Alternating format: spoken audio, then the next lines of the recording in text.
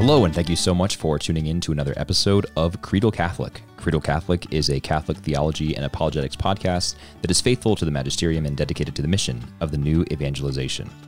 We're a part of the Vernacular Podcast Network, and if you'd like to support us or find out more about the other shows on our network, head to patreon.com/VPN or vernacularpodcast.com. Patreon.com/VPN or vernacularpodcast.com. Enjoy the show. All right, welcome back to another episode of Creedal Catholic. Today I'm joined, or I should say rejoined, by Casey Chalk, who last joined us at the end of last year to talk about how Protestantism made him Catholic. Casey, like myself, is a convert from Protestantism. He came from a little bit more of a Reformed background than I did, but Protestant nonetheless.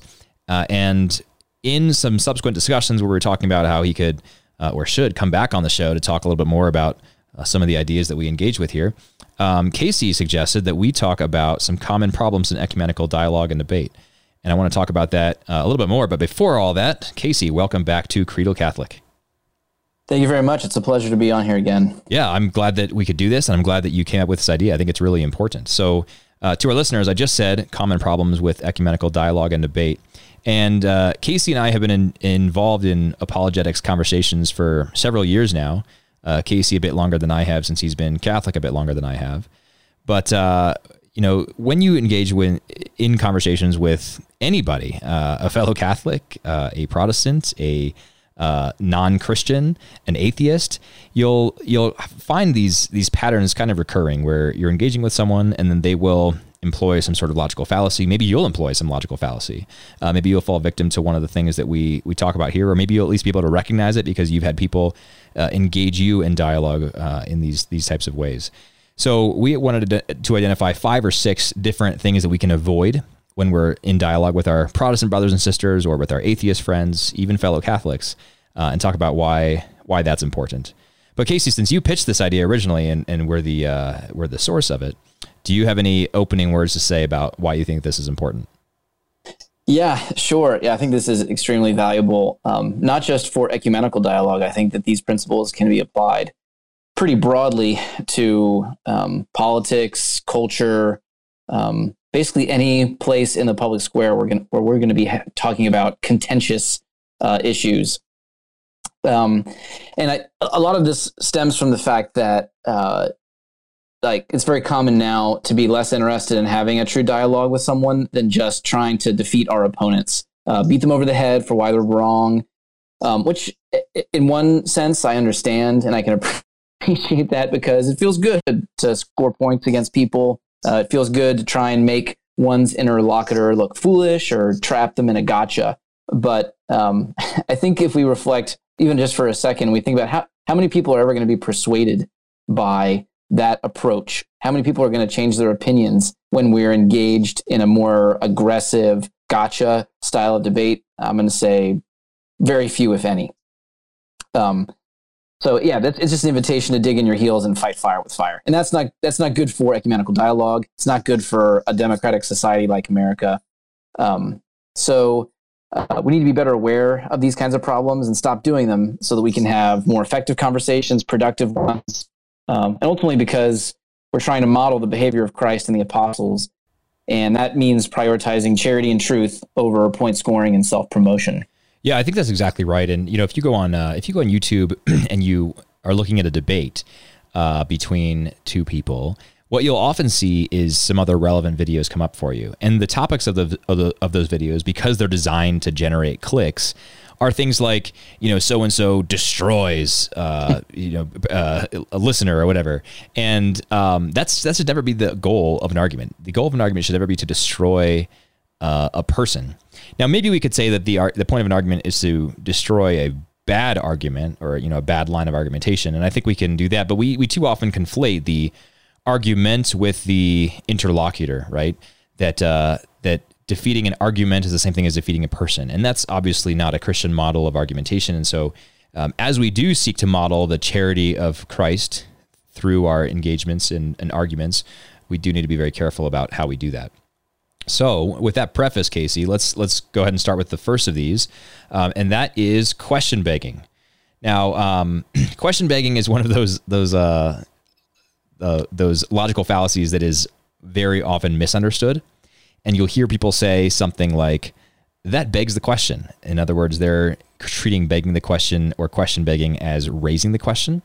So you might hear someone say, for example, what we really need to do is follow Jesus' teaching on the Eucharist. But that begs the question, what were Jesus' teachings about the Eucharist? But that's not a proper employment of begging the question. That raises the question, but begging the question is something different. The Wikipedia example of this, or the Wikipedia definition, says that begging the question is an informal fallacy that occurs when an argument's premises assume the truth of a conclusion instead of supporting it. It is a type of circular reasoning, an argument that requires that the desired conclusion be true. This often occurs in an indirect way, such that the fallacy's presence is hidden, or at least not easily apparent. Casey, do you have a good example of this from your apologetic experience? Yeah. Well, plenty of them. And I'm very appreciative for you noting the misapplication of this phrase. I think I don't go a week of my life without hearing someone misapply the idea of begging the question, and it drives me crazy. Yeah, well, I think I've been guilty of that many times before, but I have a friend who may actually at some point listen to this episode. So Muriel, if you're out there, hello. But she's very, very good at grammar, and one of her biggest pet peeves is people misusing begging the question as raising the question. So I owe my own understanding of this and its distinction between raising the question to Muriel. So thank you, Muriel.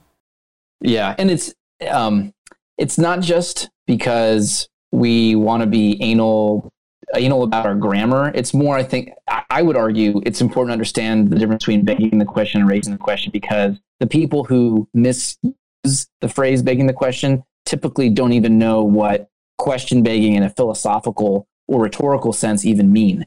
So all the more reason for us to really understand this properly. Okay, so yeah. So here's one example that I've seen before. So if you and I are debating the topic of purgatory, and I say something like, the Bible clearly teaches such thing as purgatory. The word purgatory doesn't even appear in the Bible anywhere. All right, so by me saying that, I'm question begging in reference to actually a couple different things, right? So the first one is the Protestant doctrine of the clarity of Scripture, which we talked about the last time I was on the show, which is this idea that if Scripture is clear on matters of salvation, that any person with ordinary means will be able to interpret its right meaning, right? And the reason why this is question begging is because I'm saying the Bible clearly teaches whatever. Well, maybe you, if I'm the Protestant and you're the Catholic, you don't subscribe to the doctrine of the clarity of Scripture. So by me starting off my argument by presupposing clarity, I'm question begging. It's also question begging because it is presuming the Protestant biblical canon, right? So the Catholic doctrine of purgatory doesn't rely solely on the deuterocanonical books, most particularly, as everyone usually raises, 2 Maccabees chapter 12. It's found in plenty of places. Well, the Catholics would argue that the doctrine of purgatory can be substantiated by other verses, other places in the New Testament, like 2 Timothy 1, Matthew 12, Luke 16, etc. But there's also a premise built in here, if I'm the Protestant, saying there's no biblical substantiation for purgatory, because I'm just presuming a particular version of the Bible, which is my own. And then thirdly, by saying the word purgatory doesn't appear in the Bible, I'm presuming that actual words have to appear in Scripture for a doctrine to be legitimate. And that is problematic, especially if I'm a Trinitarian Christian, the word Trinity doesn't appear in the Bible either. So just an example where you've kind of got multiple levels of question begging going on. Yeah, well, I think that's a really important example. And this one is the first one we list because it is in many respects the most fundamental.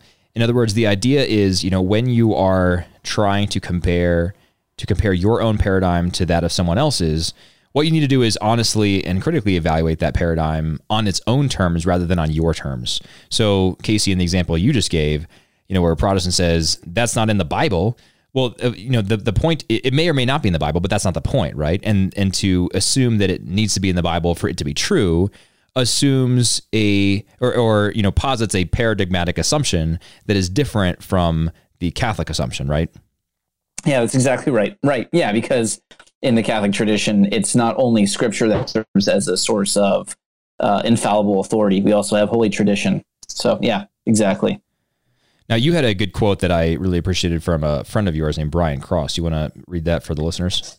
Yeah, and I should preface this by saying that basically anything I say in this podcast regarding problems in ecumenical dialogue or logical fallacies, I owe to Brian Cross. So anything I say wrong here, it's probably my fault, not Brian's. But I love this quote from Brian when he's actually talking about his own experience of evaluating the claims of Catholicism when he himself was a Protestant. So he says, if we try to compare two paradigms by presupposing the truth of one of them, we are not authentically comparing them on their own terms. One cannot rightly adjudicate rationally between two paradigms merely by supposing the truth of one of them. Doing so is a kind of self-deception, because one makes it seem as though one is arguing for a position, when in the paradigmatic assumptions underlying one's argument, one is merely assuming the truth of one's paradigm. And we typically engage in these question-begging criticisms of positions in another paradigm because we are not yet seeing the other paradigm, because we are viewing only pieces of it from the point of view of our own paradigm. And that, in turn, is typical because we are not seeing our own paradigm. We are seeing only its material constituents. Yeah, this is really important. I love the quote. It reminds me of something that my wife, Sally, said when we became Catholic, and really when we were sort of on the road to becoming Catholic. And that was that, when you were looking at the Catholic Church and what it taught from a Protestant perspective, so much of it seemed foreign to you. So much of it seemed not grounded in, as in your example, scripture, right? But then you'd put on what Sally calls the Catholic glasses, and then everything makes sense. Now, someone close to us, when we said that we were becoming Catholic, someone close to us wrote us a letter and basically just prayed that we would evaluate everything not through, as we said, Catholic glasses, but through, the truth of Jesus Christ. And the point is not that the glasses somehow, filter out things for you. They're not rose-colored lenses that make everything seem better than it is. It's not, I don't mean glasses in that sense, and that's not what Sally meant either. What she meant is that you have to actually evaluate the paradigm on its own terms if you're going to make any conclusions about its veracity, right? Yeah, that's exactly right. And that's actually a very interesting kind of counter proposal for someone to say, well, instead of putting on Catholic glasses, you should evaluate it in reference to the truth of Jesus Christ. But then what are the presuppositions built into that, right? It's kind of question begging, because presumably when that person says evaluate it just on the terms of Jesus Christ, that could be really loaded in terms of, again, Protestant Bible, clarity of scripture, doctrine, like a Protestant doctrine of justification. Yeah, all of those things and more. Yeah, exactly. Right. And I think it was either the truth of Jesus Christ or the truth of Scripture. If it was the latter, then it was basically exactly the example you gave, right? That that's not in the Bible, so how can you believe that? So it is question begging, and it's a perfect example of that. So the point on this one is to be authentic about the ways in which you evaluate the paradigm and to not beg the question. Yeah, exactly. There's a lot of bad things, but that postmodernism has contributed to modern thinking and discourse. But maybe one good thing is this idea that that it's very difficult for us to sort of eliminate all of our biases and prejudices and just evaluate something purely objectively without recourse to our own experience or paradigm. And I think that that's one thing that postmodernism has sort of given to modern discourse as a net good.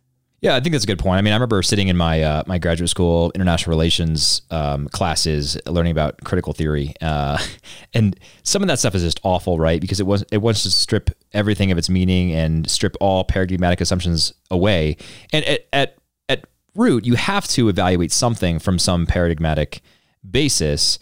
But the point of what we're saying, Casey, is obviously not root out or strip away all assumptions, period, but just be clear about what assumptions you are working from. And when you're trying to evaluate the truth of a paradigm, work from that paradigm's assumptions rather than your own paradigms, right?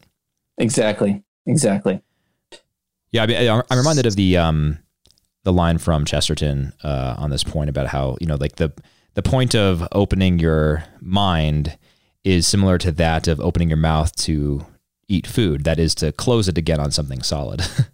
And so when you're evaluating another paradigm, of course you have to open your mind, right? You can't be closed-minded and honestly evaluate. But then once you do evaluate, then you need to close your mind again on something solid. Yeah, that's right. All right, let's go to our next one, though. Next one is straw man, which is basically, it's another informal fallacy, but it's when you are refuting something that gives the impression that you're refuting your opponent's argument or components of your opponent's argument, but really that you're just refuting something that was never, in fact, presented by your opponent at all. So one example of this that I see frequently as a Catholic, and especially as a convert, is, Catholics who point out things like papal error, right? This Pope did bad things. How can you believe he's infallible? Or priests who are sinning and doing horrible things like committing sexual abuse, right? How can you think this person is holy? Look at the terrible things that he did. But this is an example of straw man because we don't claim that the Pope is personally infallible. There's nothing that makes the Pope incapable of sin, or any other cleric for that matter. I mean, the doctrine of the dogma of papal infallibility is very clearly delineated and very narrowly circumscribed to mean a very specific thing, and that thing is not the same thing as the Pope being personally infallible. So yes, the Pope can do bad things. Yes, popes in the past have done horrible things. None of that has any bearing on the specific dogma of papal infallibility that we believe and declare. So that's an example of straw man that I've seen. Do you have any, Casey? Yeah, I think that's a great example.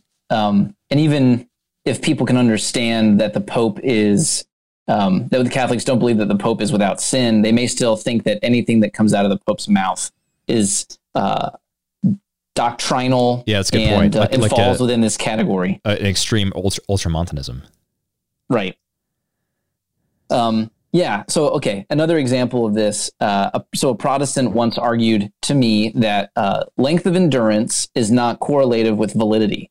Judaism, Buddhism, and Hinduism have been around long before Catholicism. So the strong man argument that's going on here is thinking that the Catholic Church's claim to its authenticity has to do with the fact that it's just been around longer than any other church. But that's not what the Catholic Church teaches. It's not just about the fact that we've been around since the beginning. It's that she's the inheritor of the apostolic deposit of faith. And as an extension of that, she bears the authority of Christ himself. So it helps. It's part of the claim that the church can trace its way all the way back to the beginning, but it's not simply because she's the oldest. Yeah, that's another good example. And it is kind of funny when people think that you become Catholic because it's the oldest or because of tradition. I had a friend the other day who asked me something like, oh, so are you Catholic because it's just the tradition that you agree with, and you just think that it's important for, all of us to be unified? And I said, no, actually, the reason I'm Catholic is because I believe that what the church teaches is true. Right. So yeah, it has nothing to do with length that it's been around. It does get a little bit complicated, right? Because like I mentioned, clerical sexual abuse, right? And I think that, if you're going to honestly evaluate clerical sexual abuse, although we don't claim that clerics are sinless, one would expect Christ Church to have good clerics, right? And so if all of our clerics were sexual abusers, that would probably say something about the truth of our claims. It would at least, it would at least weigh on them to some degree or in some way. But that's not the same thing as saying that, what the church teaches can't be true because this Pope did something bad or because these priests did something bad, right? Yeah, that's right. In some senses, the actions of the church, they can undermine our witness in the world, but they don't nullify it. Right, exactly. Any other examples you can think of straw man? Sure. So another one, Protestants often accuse Catholics of worshiping Mary, which in one sense, it's a straw man because we don't worship Mary as, I don't know, like the fourth member of the Trinity, right, or something like that. Of course, there's a little bit more nuance complexity to that answer. Yeah, there's exactly to the Catholic understanding of Mary. We do offer her a form of worship, but it's not the same kind of worship that we give to Christ or to the Trinity. And this is, the distinction that you brought up, actually in the last podcast too, right, regarding the difference between dulia, hyperdulia, and latria, right? So dulia is a form of, you can call it worship or honor that we give to the saints who are holy, lived venerable lives, who are worthy of being, they're models for our behavior. Hyperdulia is basically the saint above all saints, Mary, because she deserves even more devotion and honor than other saints. But it's latria alone. It's an exclusive kind of worship that is given to God the Father, the Son, and the Holy Spirit. And it's a good example because even though it is true that in a technical sense, we worship Mary and the saints, as you just said, in a further technical sense, those types of worship are very different. And, what we call worship of the saints and of Mary, especially with hyperdulia, would probably be best thought of as honor, like you said, I think, rather than worship. So it is a straw man, even though it's true that in some sense that we worship Mary and the saints. It's a straw man when a Protestant says it, because what they're saying is very different from what we mean by it, right? And so it's important, in these apologetic arguments to not let your opponent get away with a straw man, not let them sort of set up a straw man just to bat it down, but to exercise clarity of speech and thought in communicating these ideas so that you can convey to your interlocutor what exactly we mean by dulia, hyperdulia, and latria, and how those are all distinctive, and how hyperdulia and dulia in no way diminish, but actually magnify the latria that is due to God alone. Amen. All right, so how about the third one, Casey? What do we have here? Sure. Okay. So psychologizing, this is where one person starts making judgments about the psychological reasons for why another person believes the things that he or she does. So psychologizing, unlike the first two that we talked about, is not technically a logical fallacy, but it's an unhelpful way of engaging in dialogue because it's presumptive. And because the person engaging in it is normally not qualified to do so anyway, right? It's like very, very few of us who are engaged in dialogue, whether it's ecumenical and religious or political or cultural. We're not psychologists. We're not in a very good position to evaluate people's motives. Yeah, and even further, even a qualified psychologist is normally not qualified to talk about an individual's motives because they're not that individual's therapist, right? Right. So there's an even smaller pool of people that's genuinely qualified to talk about, my psychological motives or yours for becoming Catholic. Right. So often when Protestants convert to Catholicism, other Protestants will speculate as to the reasons why that person converted. So I experienced a lot of this when I would talk to friends of mine from my old Presbyterian church. They would be speculating, I'd hear about it through the grapevine, right? So oftentimes you'll hear something like, oh, they converted to Catholicism because they like the smells and bells, the traditions, the incense of the Catholic tradition. Or they'll say something like, well, they didn't like how Protestantism has more intellectual ambiguity than the Catholicism. They want to have that like tightly packaged Thomistic faith that has everything wrapped with a bow wrapped around it. Well, I do love a good Thomistic faith, Casey. That's right. Or they'll say something that they just want. They're tired of having to figure this all out on their own. They just want someone else to tell them what to believe because it's too hard to be an individual Christian reading the Bible and making determinations about doctrine and faith. Well, I'm sure that's what you did when you became Catholic. You just surrendered your intellect and decided to never think for yourself again, right, Casey? That is correct. I hope the Pope is listening right now and make sure he hears me being a faithful Catholic. Right. Or alternatively, they might just say, "Oh, you did it for a romantic relationship." Actually, that was when I think that's maybe the most common one. In the year or two after absolutely. In the year or two after I converted, because I was single. And I would meet people and say, "Oh yeah, I converted to Catholicism," and they'd say, "Who was the girl?" Oh wow.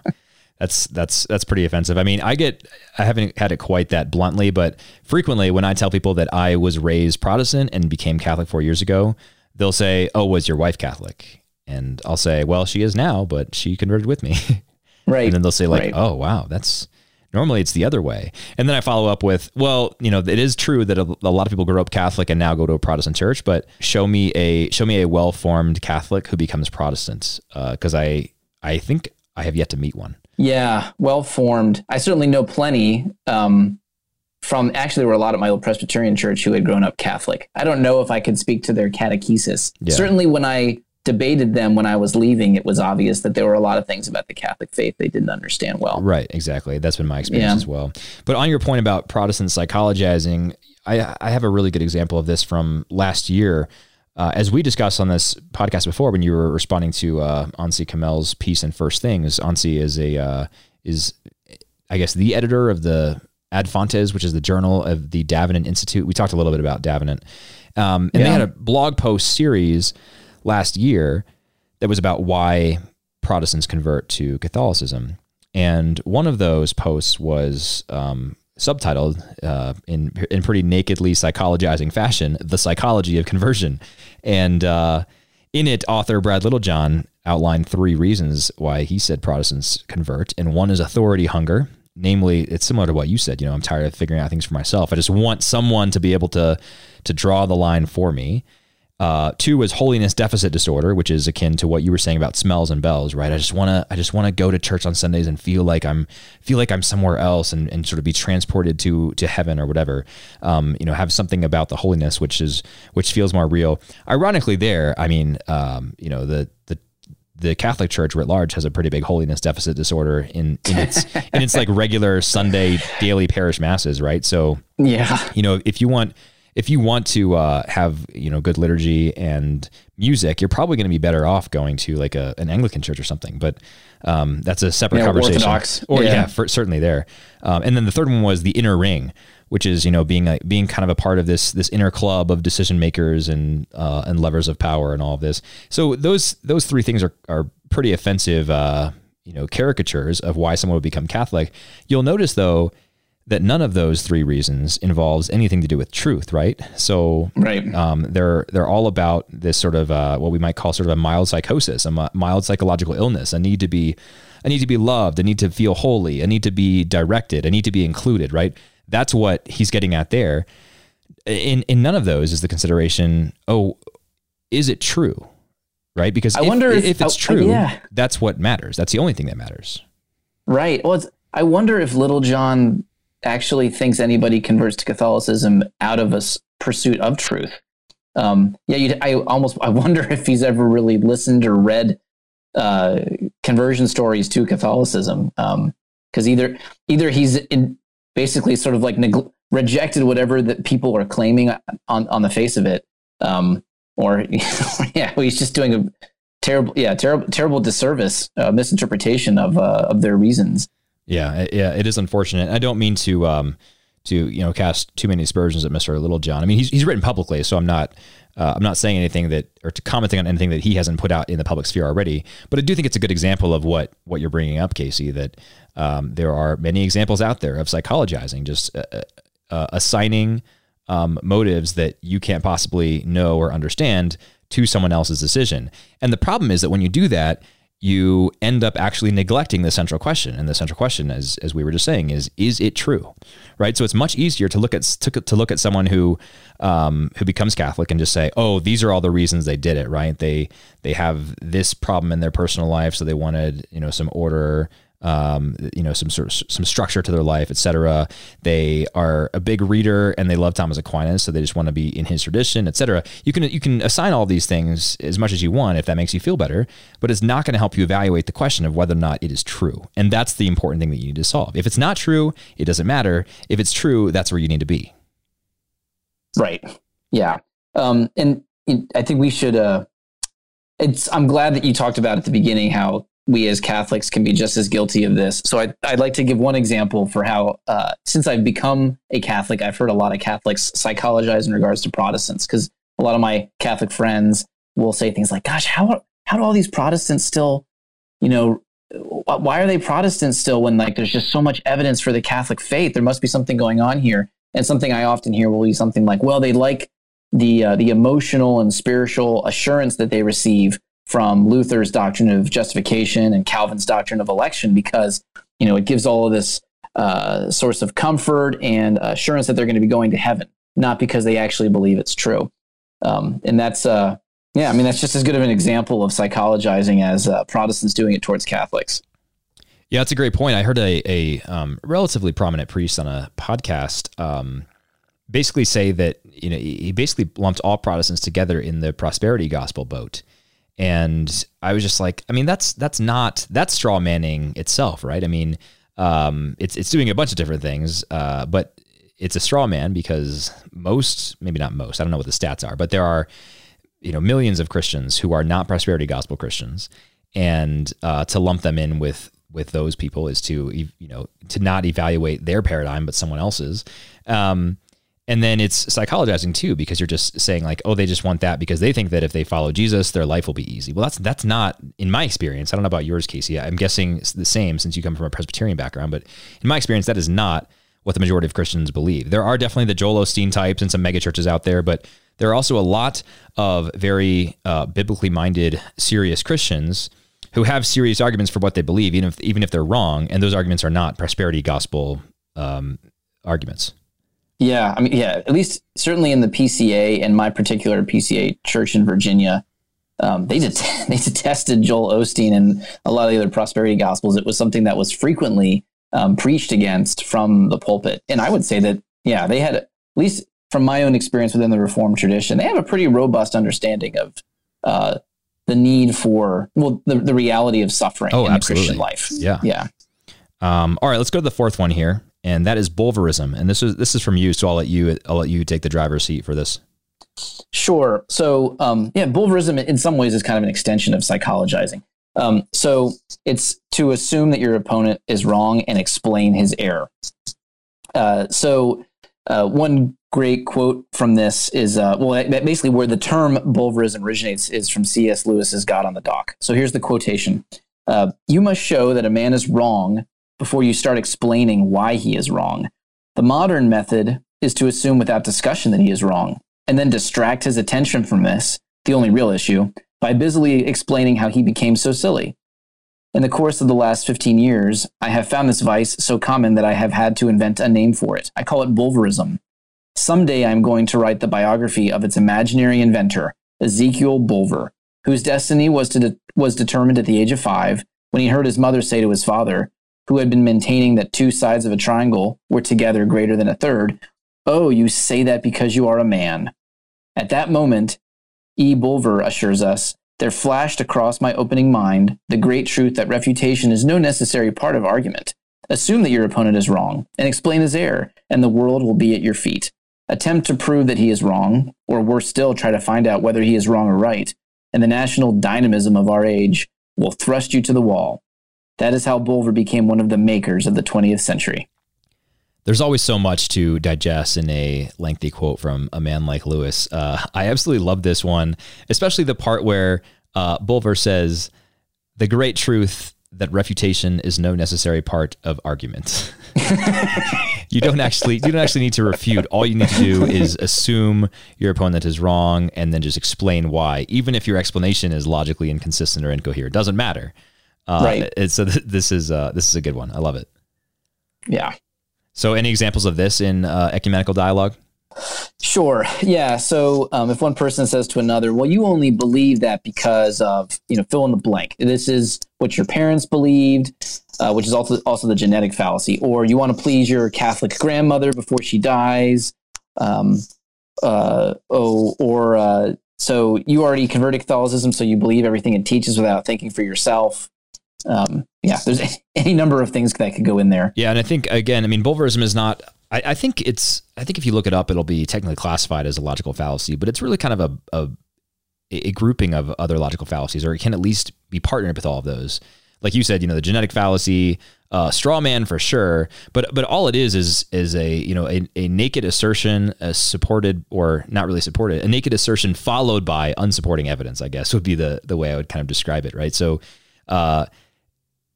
responding to an argument by not really responding to it, by just declaring that it's wrong, and then positing another fallacy as your argument, right? Right. Yeah, exactly. And this one I've witnessed it very frequently, not just in religious dialogue, but especially in political dialogue, because if someone makes an argument, but they happen to, work for a company that is involved in that kind of work, or they receive money from another company or, from an organization to make that. And then they're making an argument that's going to kind of serve the purposes of that company or organization, where people say, well, you're only making that argument because, you stand to benefit from it. Well, they may, yeah, it's very possible that they may stand to benefit from it, but you still have to evaluate the argument itself. Right. It doesn't make it not true. Right. Right. I think it's important to remember that too. It doesn't, whatever assertion you make based on whether or not you think your opponent is wrong, it still has to directly refute your opponent's argument. Otherwise, it doesn't matter. Yeah. Yes, exactly. Okay, let's go to our second to last one. And this one is imputing malign motives or ignorance to the other person. So saying it's not just that you're wrong in your argument, but that you know you are wrong and that you believe it anyway because of some evil motive, right? Right. Yeah. So I saw an example of this recently. One of the articles I wrote at Crisis Magazine. So this person, who's actually a Catholic, he accused me of being dishonest rather than just saying that he disagreed with me. Right. Instead of just engaging my argument, he says there's dishonesty that's involved here. And I think a lot of this stems from the fact that there's a posture of combativeness in regards to ecumenical debate and even just debate in general right now in America. Right. But true ecumenical dialogue requires us to demonstrate through empathy to be able to get into another person's paradigm, like we talked about already, and try to consider it objectively rather than accusing people of dishonesty. Right.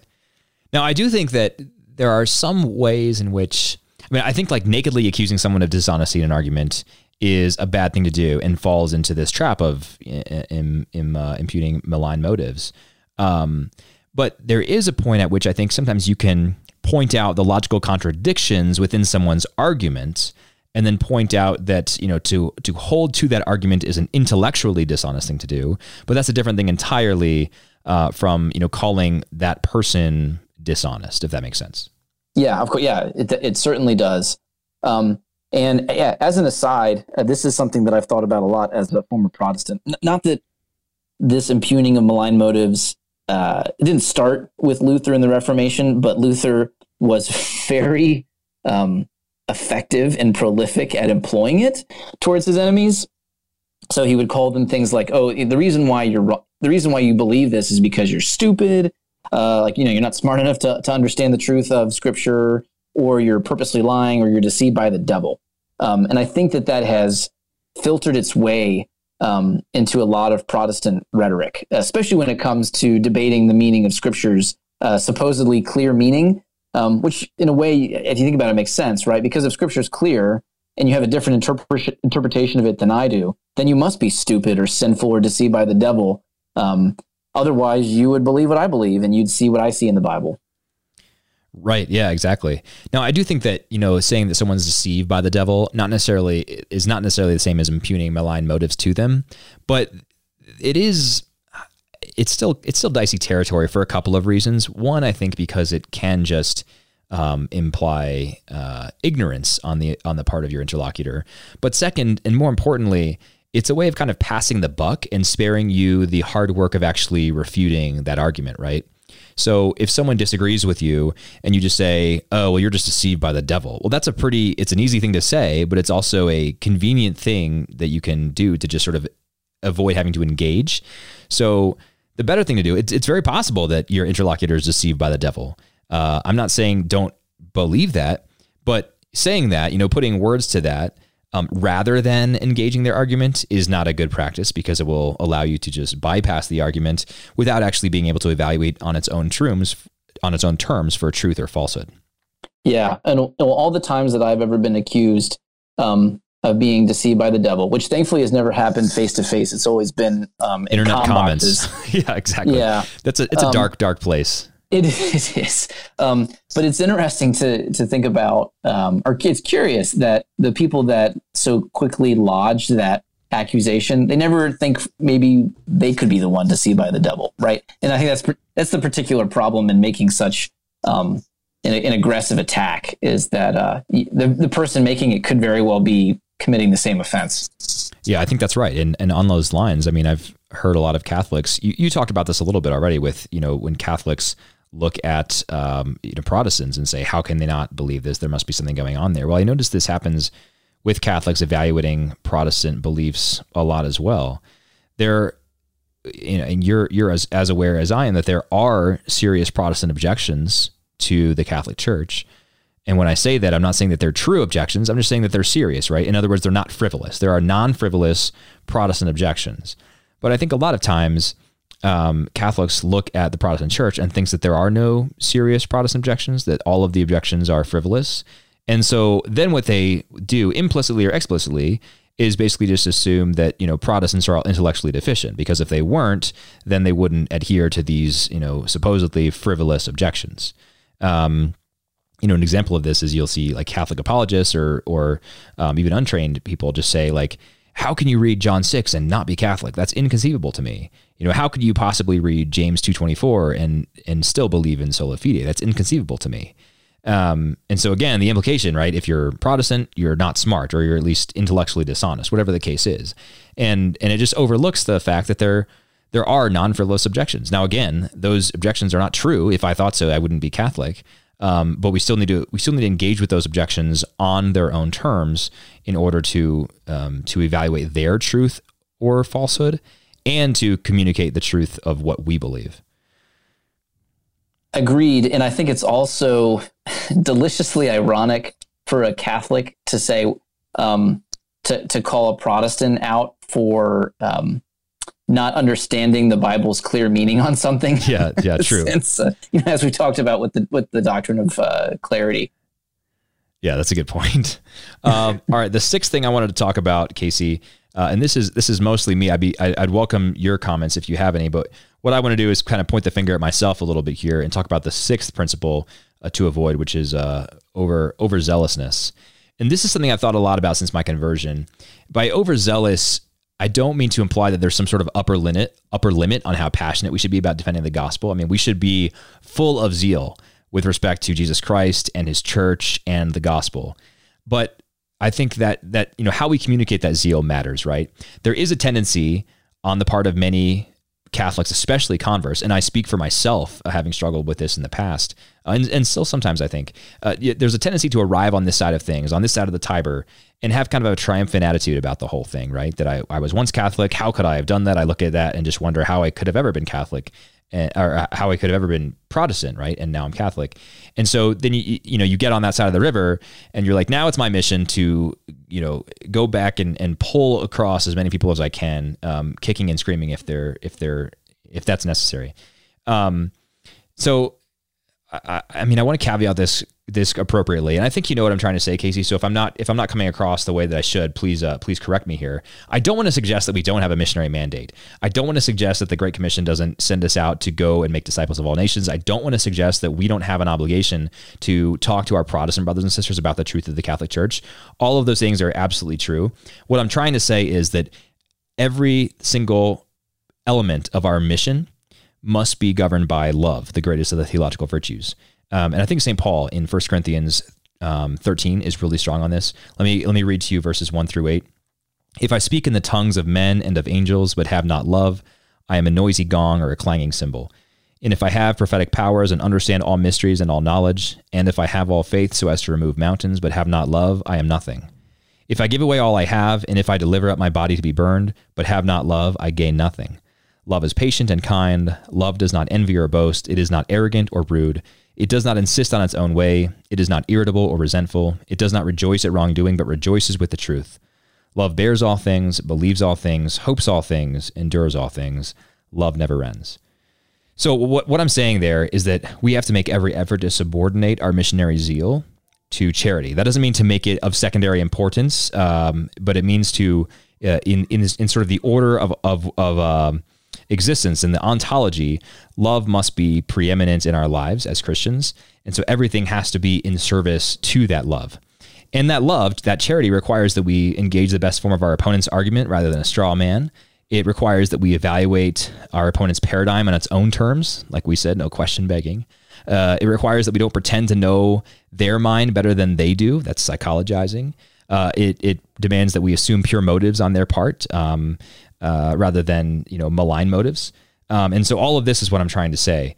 And when I was thinking about this podcast as well, Paul's words in Ephesians 4 came to mind, where he's talking about the unity of the church, and how the church gave, and God gave us the apostles, the prophets, the evangelists, the shepherds and teachers all throughout the church, so that we can, quote, attain to the unity of faith and of the knowledge of the Son of God.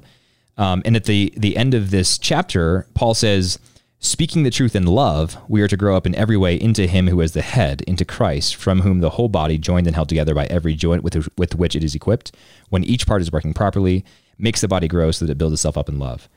So in this way, what we need to do, subordinate our missionary zeal to love, because everything we do has to be about speaking the truth in love. It has to be governed by love. And, to engage in any of these logical fallacies that we've talked about is to not do that. One thing that I think we talked about briefly last time you were on the podcast, Casey, was these two competing visions of ecumenism, right? One vision of ecumenism says, being ecumenical is about papering over our differences so that we can all get along. That is the view that some hold. You and I are not two of them.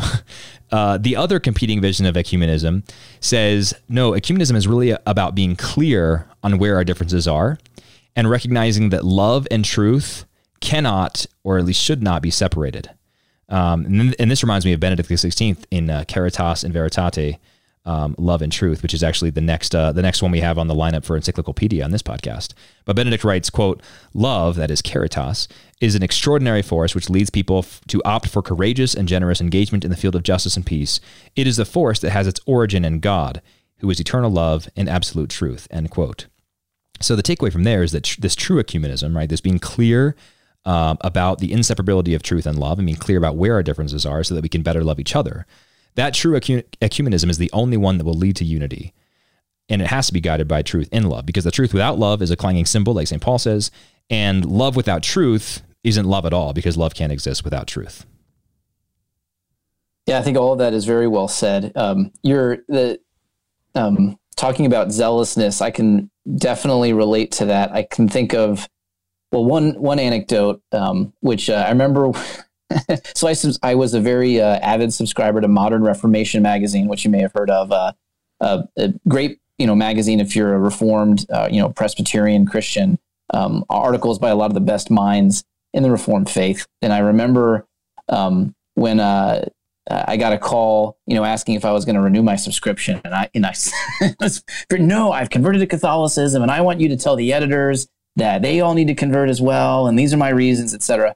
And getting off the phone and thinking, that is some true zeal right there. Yeah, that's right. It's like a little cathartic, probably not very effective, especially for the poor woman that was just trying to see if I was going to renew my magazine subscription. Yeah. And I've been on the receiving end of plenty of this as well since I've become Catholic.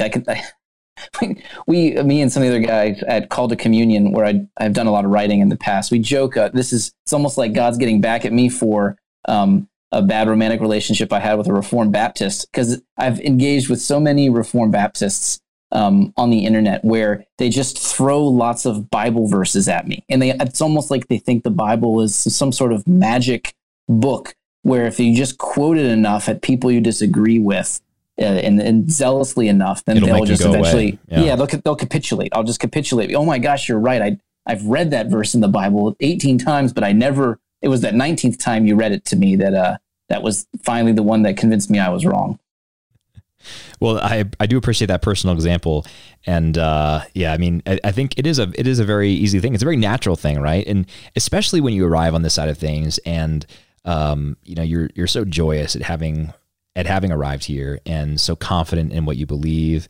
I was just reading some John Henry Newman last night where he talks about how, he never had a single doubt and felt completely at peace once he became Catholic. And that resonates with me a lot. And it's hard for that not to spill over into this sort of attitude of triumphalism or overzealousness in the way that we talked about. So I appreciate that personal example. I could try to share personal examples, but it would take too long, and we would go on for too long. But I do think now I've arrived at this point where I first of all I'm conscious of it. I think that's the first thing, right? Being conscious of it and being able to sort of check yourself and pray through something. Asking for the charity towards the other person before you engage with them. And that does go a long way, and can do a lot. I entirely agree. And a recent book that was published by Art, he's a professor, I forget which Catholic university in Texas, University of St. Thomas, Houston, I believe, Ari Hauser. The book is Logic as a Liberal Art. And I thought this one particular thing he said in the book, I thought was so valuable, and I think it relates to ecumenical dialogue. He says, If our interlocutor neglects to include all premises because some are implied or considered so obvious, it would make interpretation of the argument tedious. And so he then argues that it's respectful and charitable for us to even fill in excluded premises before we evaluate other people's arguments. So the idea here is we're trying our best to fully build out our opponent's arguments before we start trying to engage with them and potentially trash them, right? That is such a beautiful idea for, again, any dialogue, whether it's religious or not, because we want our opponents to offer the best possible arguments they have. We don't want them to bring the weak tea, because if they bring the weak stuff and we destroy that, what have we really accomplished? Not much of anything, right? So I want my Protestant brother or sister or, someone I disagree with politically to bring their very best. And if they're having trouble do that, well, is there any way I can help them to do that? It's a great point. It reminds me of St. Thomas, the Thomistic principle of engaging your opponent's best form of the argument, but also of making it for them if they can't, right? Yes. So yeah, fill it out for them so that you can engage the best form of the argument, and together you can find truth, right? Because I think a lot of what we should think about as argumentation really should be about seeking the truth in love together, right? And you can't control whether or not your interlocutor sees it that way, but you can see it that way. And I think you'll be better served by doing that. We've got a couple big picture ideas here about some practical tips for you on how you can improve your own witness and your own ecumenical dialogue. And then we've got 5 kind of tactical tips, as we're calling them. So the first 2 big ones, above all, prayer and the sacramental life. We've talked already about how important subordinating all other impulses to the love of Jesus Christ is. And you're going to be able to do that only through prayer and the sacramental life, participating in the sacrament. So do those things. If you're going to have, and if you want to have serious conversations with Protestants along these grounds, you need to make sure that you are grounded in your own prayer and sacramental life. The second is the St. Francis principle from his prayer, the prayer of St. Francis. He said, grant, Lord, that I may not so much seek to be understood as to understand. That's another good overarching principle for your engagement with other people. Try to understand where they're coming from so that you can evaluate their paradigm.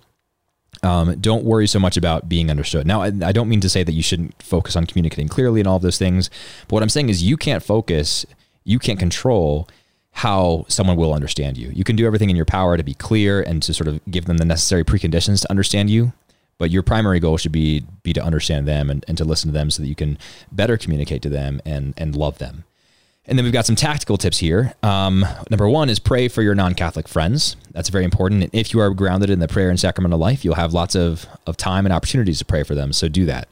Don't discount the power of the Holy Spirit working in their life. So, pray to the Holy Spirit, ask the Holy Spirit to guide these people and you towards truth. Another one is never be afraid to be seen as losing an argument.